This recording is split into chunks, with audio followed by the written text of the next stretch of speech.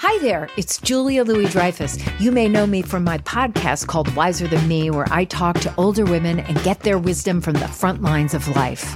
I was amazed by how many people told me our show made them look forward to getting older, which is why I'm here to talk about season 2 of the show. Sally Field, Billie Jean King, Beverly Johnson, Ina Garten, Bonnie Raitt, just to name a few.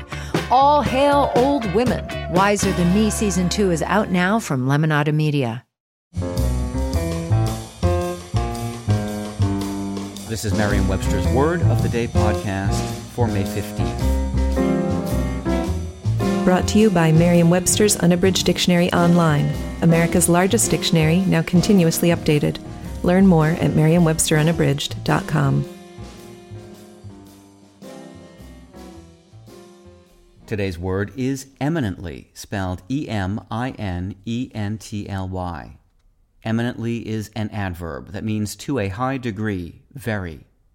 Here's the word used in a sentence from Lancaster Online by Tim Buckwalter. In the interest of exercise and getting to know my town a little better, my New Year's resolution was this: walk every block of this eminently walkable little city in 2016. When British physician Tobias Venner wrote in 1620 of houses somewhat eminently situated, he used eminently in a way that now seems unusual.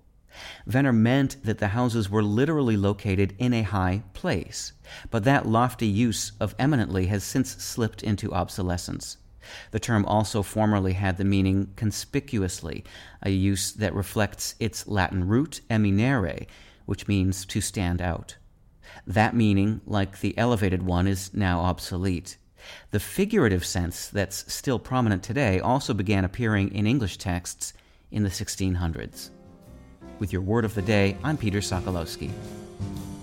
Visit the new Merriam-Webster Unabridged, America's most comprehensive online dictionary and the best source of current information about the English language.